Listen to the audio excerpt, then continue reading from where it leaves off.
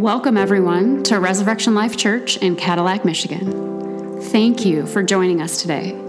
We're so glad to have you with us, and we pray that you encounter God's goodness through the message today. Give you a little recap. Last week, I was long-winded, just like I am now, and Courtney. And I didn't get to finish. And we were talking about pressure because we're in the series The Forge right now. And we started by talking about the impurities of our lives. And then we jumped over to pressure because that's the next process in the forge. After that metal's heated up, we apply pressure because we're starting to shape it into something. So last week we talked about some of the pressures that can come at us. And I'm speaking from my own life. My own life. Time was a big one. Time is something that I struggle with pressure-wise. Identity is something that we can struggle with. Half my life I struggled with my identity. Who I was, what I was going to be, where I was at, what did the world want me to be.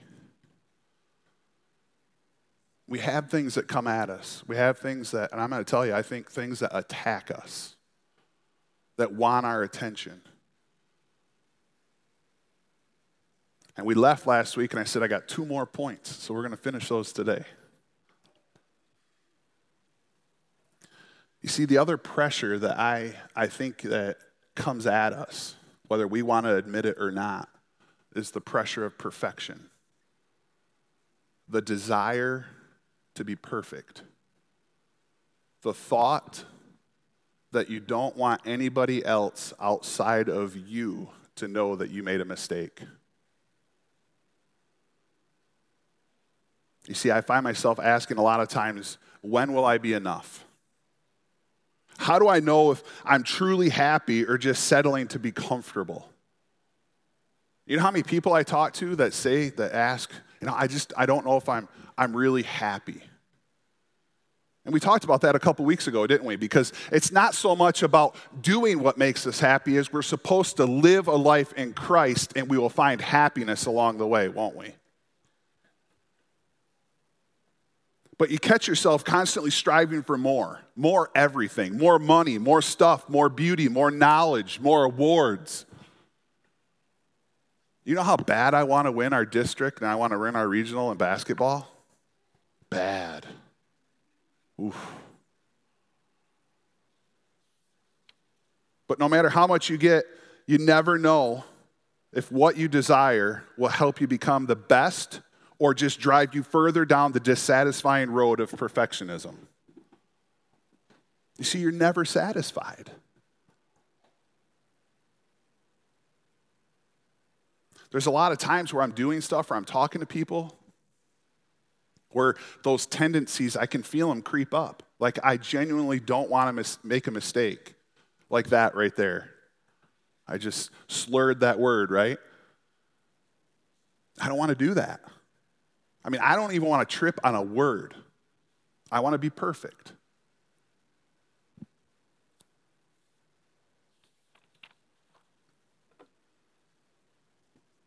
What about the feeling that you have of others in that thought? Because we hold others to be perfect as well. We have high standards. It's working yourself to exhaustion in hopes that you'll feel whole, complete, and worthy. I'll work until I can't move anymore.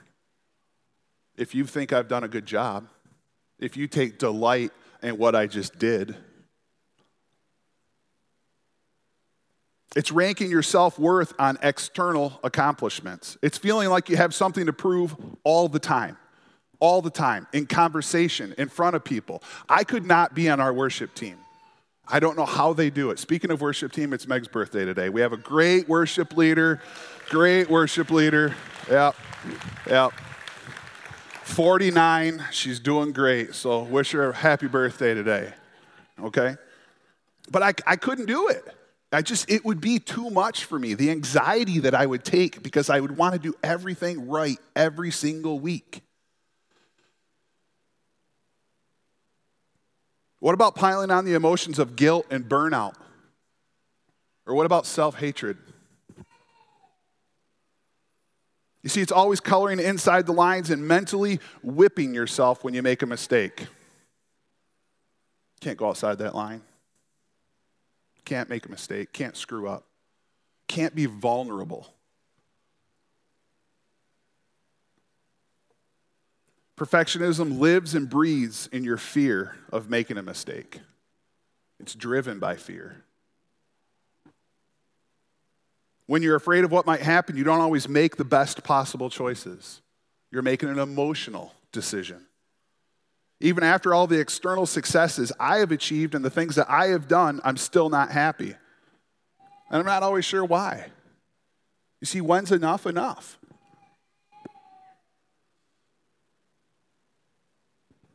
And then I think about that and I say, when's enough enough? And I think, you know what it is? It's because the goals and the things that I've achieved and the successes that I've done, they didn't really come from me to begin with. They were somebody else's. They were somebody else's. I was just performing to the best of my ability. When you never feel good enough in the eyes of others, it's hard to build a strong sense of yourself. It's difficult. It's difficult to know that what you truly want, what ultimately fills your true purpose. Because so much of your life you've been living for someone else or something else. Perfectionism stays alive when you look for other people in the world to give you worth, relying on their opinions to give you a sense of your value. What was that?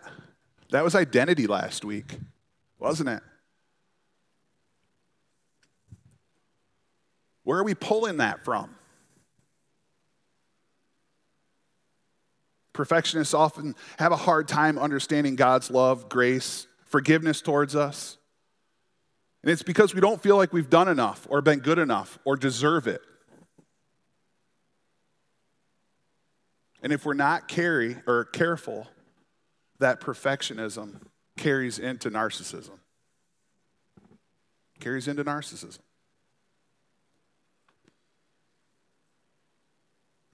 It obstructs our relationships with God, who loves us unconditionally. Communion. We're supposed to remember, aren't we? Remember what he did for us. Remember how he loves us. But that blinds us. It's a facade.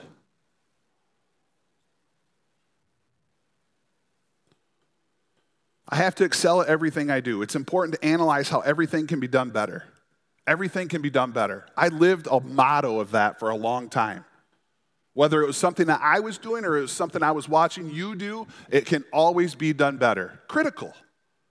What you're doing is never good enough. I expect all work to be done without error. Zero error. Do not screw up. It's not good to ask for help. Oh my goodness, we can't ask for help. You know how many people I asked for help this morning? And it took my wife to say to me, you need help. You need help. I find myself stuck sometimes when things can't be made perfect. Like I can't get beyond it. My motivation is gone.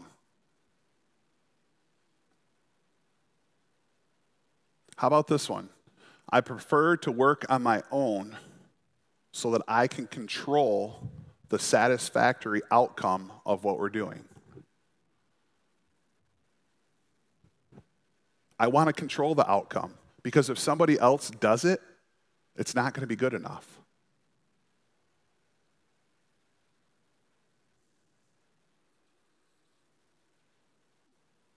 Here's a good shame one. It's a good thing to point out other people's mistakes because they need to know. No, they don't. No, they don't. But you want to make yourself feel better, so you cast shame on somebody else. And then you got justification in that. Again, I'm talking to you about myself. I'm talking to you about myself. But this is what I believe about perfectionism.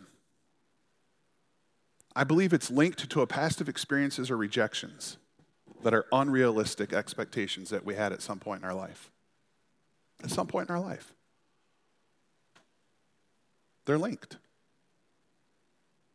You hear Pastor Dan and Emily often talk about whatever we're going through right now, the feelings that we're having, the emotions that we have, the belief that we're struggling with, whatever it may be, they dig. They dig. They want to find the root of where that's coming from.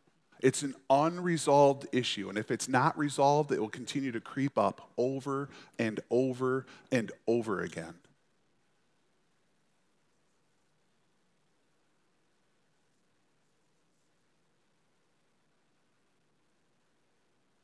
You know how many times that we try to portray things on the outside world or the things that people are looking into as perfect because we want to cover up the inner hurt that we have?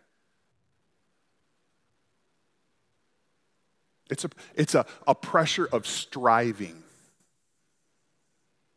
I used to love the word striving. I don't like the word striving. Because I think when I strive, I'm trying to do something out of my own will versus handing it over to God and being led by Him. Identify the root and come clean with God. Identify the root and come clean with God. Ephesians 4:31 through 32, get rid of all bitterness, rage and anger, brawling, slander, along with every form of malice. Be kind and compassionate to one another, forgiving each other just as Christ, God, forgave you. He forgave you. You're not perfect. It's okay. We have to be aware of our triggers and thought patterns. It's a daily thing you need to work on. Remember we taught 2 Timothy, right? Last week, 1:7. The last part of that verse is self-discipline. It's a daily battle. It's self-discipline. We work on it every single day. Romans 12:2. Do not conform to the pattern of this world, but be transformed by the renewing of your mind. Then you will be able to test and approve what God's will is, His good, pleasing, and perfect will. His, right? His, not ours.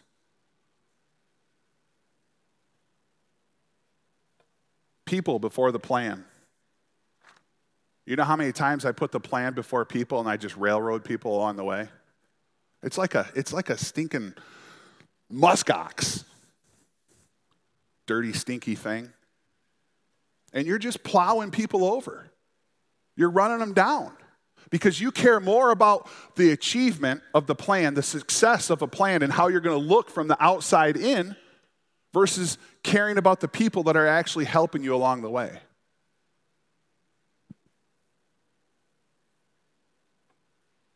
Matthew 11:28 through 30.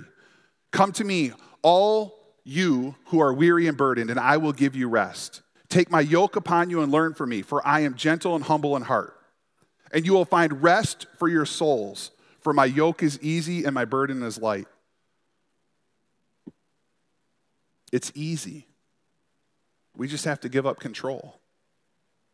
We have to quit striving. We have to quit conforming and being shaped by the pressure of perfectionism.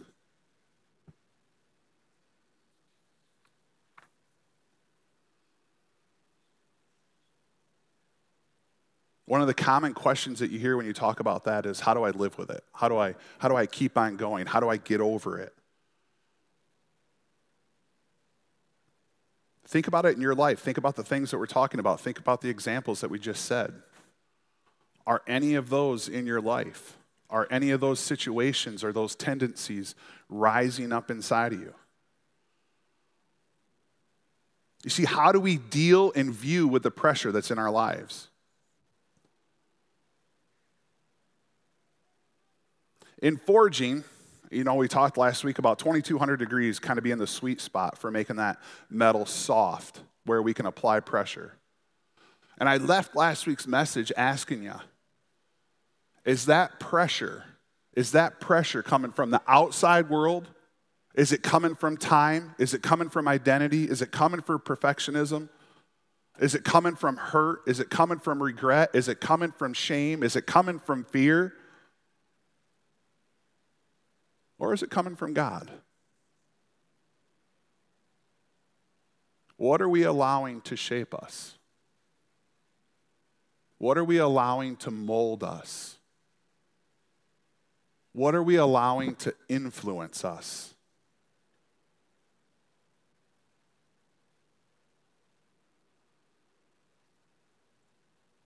Ask yourself this: what if some of the pressures that we desire to cast off, to get rid of, are those that God wants to use in our lives to bring us closer to Him? What if? What if it was to cause us to trust Him? To totally and completely, without reservation, trust Him.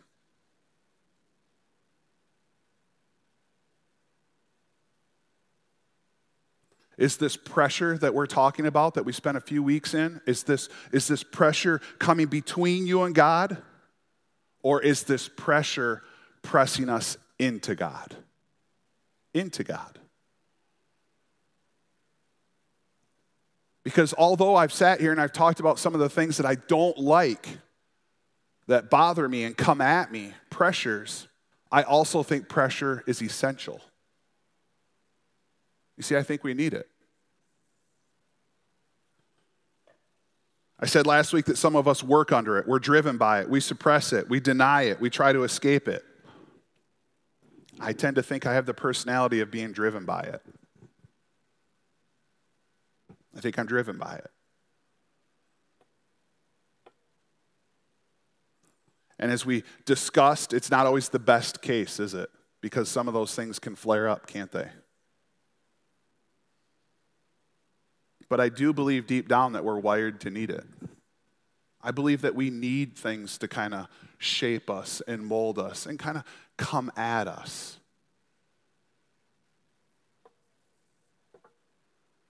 And how many times do we think when the pressure's cranked up, the heat's on, right? We're kind of getting pounded right now. How many of us, the first thing that we want is rest? Instantly, right? When things get a little tough, we want rest. We cry for rest. We call out for rest. But when we have time to rest and relax, all I can think about is how much more time I'm wasting. You see, but when the pressure's on, necessity produces resourcefulness, doesn't it? It can. Deadlines tend to get a little bit more creative, right? The deadline's approaching, creativity just flows. Now it's all coming. Procrastination. Anybody write a college paper for a class in college? I mean, you got like a semester to do it. A semester. But I would write it on the night that it was due. The night that it was due.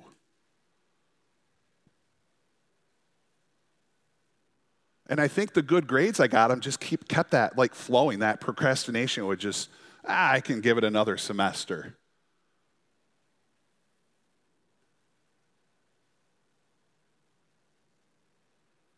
You see, but what I've found is that with too much free time is a wandering mind of self-indulgence, isn't it? Because we talked about that a couple weeks ago too. If we have too much time, if leisure activity is too much. I listened to somebody yesterday morning say that they had a ton of time off of work. Ton of time off. Lot of time to do absolutely nothing. And the first thing that entered my mind was, I wonder what he's really doing. I wonder what he's really doing. You see, I think we need pressure. Not the type of pressure that makes us panic, have regret, or boast about our ego, but rather the pressure that can make us a little bit more uncomfortable, that can prod us along, right? To get us to go through the door that was just opened for us, to take a chance, to take a leap of faith, to believe.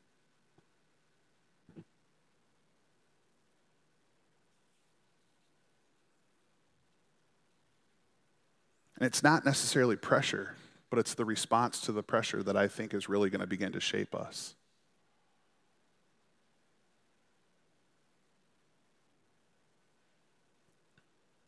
You see, when we read the Bible, we find all kinds of pressure, one story after another. The world was going to end for Noah. I mean, literally the entire world. That man had some pressure. He had a deadline. Abraham, the pressure of doubt and sacrifice. Moses, pressure to free a nation. Job, pressure from the devil. Temptation, right? All kinds of stuff through that man. Loss, grief. Ruth, pressure to serve God in a society of disobedience, idolatry, and violence. Sound familiar? Pressure. David, the pressure to lead a nation while serving God. The disciples, pressure to bring God's word around the world. Paul, the Pharisee, the murderer turned apostle. All kinds of pressure, all kinds of agony he went through. But the pressure that he went through the most, and you read it in 2 Corinthians 11:28. Besides everything else, I face daily the pressure of my concern for all the churches that were then and are to come. You see, this pressure of adversity and affliction called each of them to exercise their faith, to grow. When God chooses his servants, he tends to give them an oversized workload. You know, I remember when McDonald's came out with supersized. Go large. I mean, I don't know, they call it large size now or whatever. I always get it, but that's what it is. Doesn't it seem like when we're going through those pressures that they're overwhelming, they're huge, they're large, we're overloaded? And I would say that rarely in his pressure and in this time that it's experienced as leisure activity. Rarely.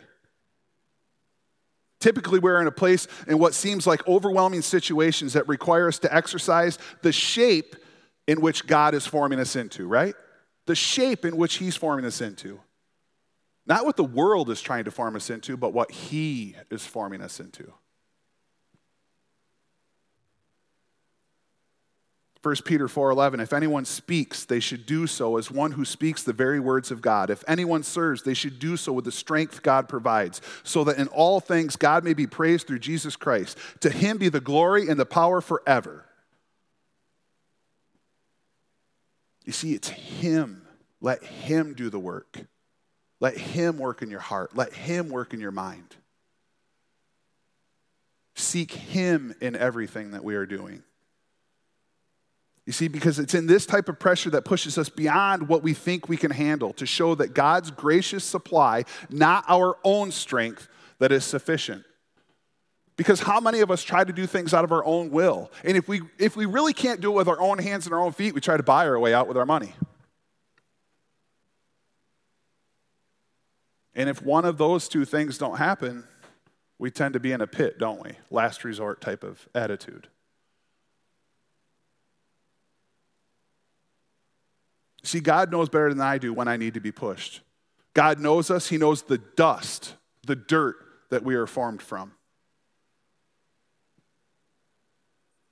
And God knows that when pressure is off, that we tend to forget our need for him, don't we? It's easy. I talked to somebody the other day that said the same exact thing. Same thing. As soon as some pressures started to let down in their life, it was easy to go right back to what they were doing. It was easy to go right back to what they were doing. Forget God, forget what he just delivered you from, and to crawl right back into the pit of despair. Revelations 3:17. You say, I am rich, I have acquired wealth, and I do not need a thing. But you do not realize that you are wretched, pitiful, poor, blind, and naked.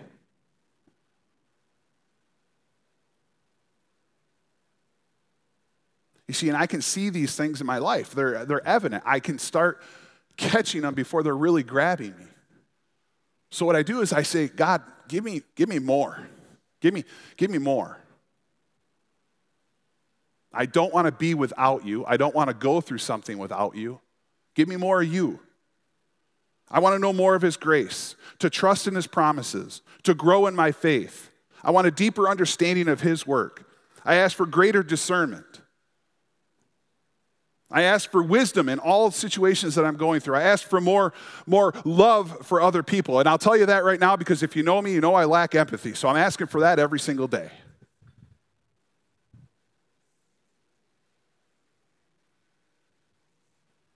I had somebody tell me the other day I'm too straightforward, too blunt, too direct. I'm sorry.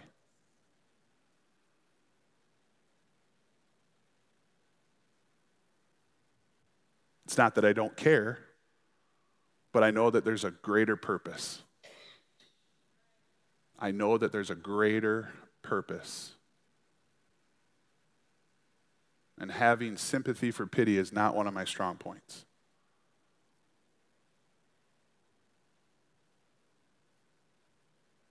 I ask for self-control, and I ask him for him to equip me for what's about to come.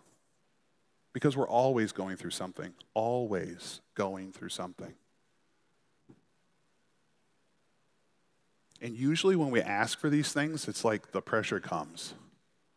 Things get cranked up. Things are coming at you. And how many times when you say, boy, that's not really what I was asking for. That's not really what I was asking for. I wasn't alluding to that. That's not what I wanted. There's a lot of times where we call out to God or we cry out to God and it seems like he just threw us a curveball. We don't understand. And in that not understanding, it's easy to get frustrated. And when we get frustrated, if we sit there and we boil in that, it's easy to get angry with God, isn't it? It's easy to get angry.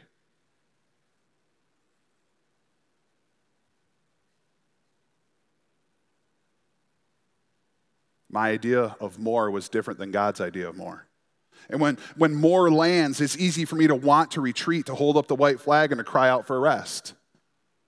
It's not really what I was thinking it was going to be. But you see, when more comes, I'm reminded of 2 Corinthians 12:9. Each time he said, my grace is all you need. My power works best in weakness. So now I am glad to boast about my weaknesses so that the power of Christ can work through me. Christ through me. This pressure that we are getting forces us to focus and helps us to make the most of our time. He's growing us. He's shaping us. He's molding us. He's directing us. Ephesians 5:15 and 16. So be careful how you live. Do not live like fools, but live like those who are wise. Make the most of every opportunity in these evil days.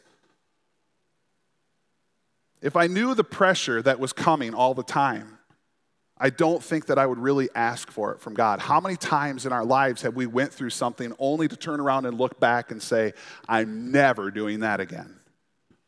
I'm never doing that again. I'm never going through that again. It was so hard. But in those same moments and in that same breath, how many of us can say that we saw God in those moments? How many of us can say that we saw him leading us and guiding us and carrying us and loving us instead of looking back and seeing what we did and how hard it was?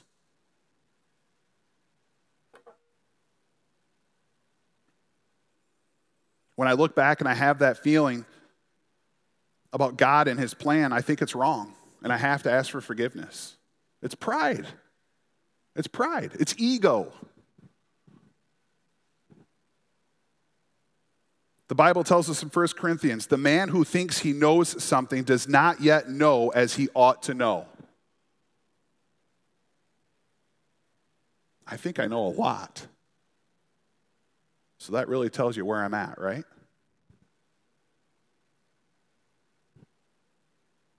Jesus' promises in John 16:24 that if we ask in faith and in his name, he will grant it for us. Until now, you have not asked for anything in my name. Ask and you will receive, and your joy will be complete. Our joy will be complete. Our joy. Where are we getting joy? We're getting it from Jesus Christ. We're getting it from God. We're getting it from the Holy Spirit. We're not getting it from a false identity. We're not getting it from lack of time. We're not getting it from perfectionism. We're not getting it from a wandering mind. We're not getting it from this world. We're getting it for something greater.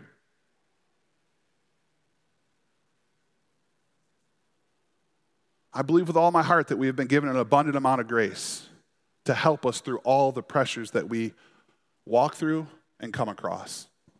All of them. Not some of them, not a couple, not a few, every single one. And when he answers us with more pressure than expected, let us recognize it as an opportunity to share his holiness. His holiness. Take that good news outside of these four walls and tell somebody. An opportunity to share his holiness. Exercise love for others. Do something for somebody else. I talked to a gentleman this morning. He's literally living that right now. He's doing something for someone else. And it's not easy. Put others' needs before your own. And most importantly, lead into him. Lean into him. Because how many of us can really say that we walk outside these four walls and say that we trust him wholly and completely with absolutely everything in our lives? Lean into him this week. Amen. Lord, we come before you this morning with joy, abundant joy. Thankfulness, gratitude, happiness, an overwhelming sense of love. And as we have the opportunity to take communion this morning, let us be reminded. Let us be reminded of the price that was paid for us. And not out of regret, not out of shame, but out of true thankfulness, out of joy, out of an opportunity in a gateway for heaven versus the path that we were already destined for. Thank you, Lord. Thank you for that. Continue to work in our lives, continue to lead us, continue to shape us, Lord. Continue to shape us. In your precious name, amen.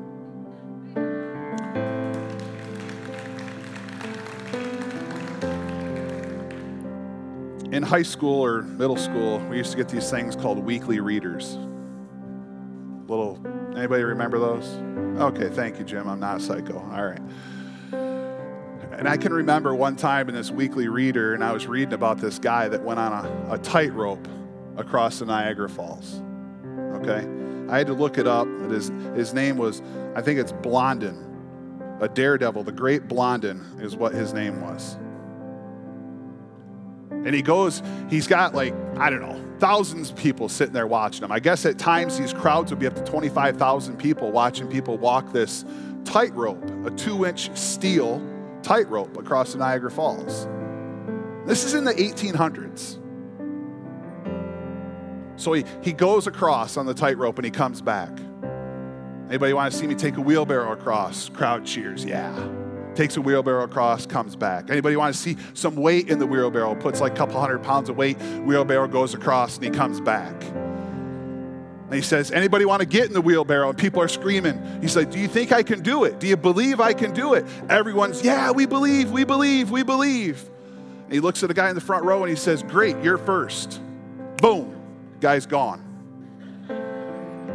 Guy's gone. But that guy believed, right? He believed. How many of us believe? How many of us believe in God? But this is where the challenge is. Are we committed? Are we committed to God? You see, I believe. I believe. But are you committed? Because the definition of commitment is to carry into action deliberately. Go outside of these four walls and be committed to Christ. Be blessed and have a great week.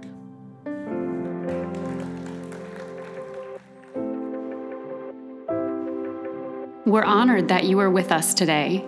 Please connect with us because we want to get to know you. Head to our website, getreslife.org. That's GETRESLIFE.org. And like us on Facebook, Resurrection Life Church, Cadillac, for upcoming events and information and ways to connect. God bless you and have a beautiful week.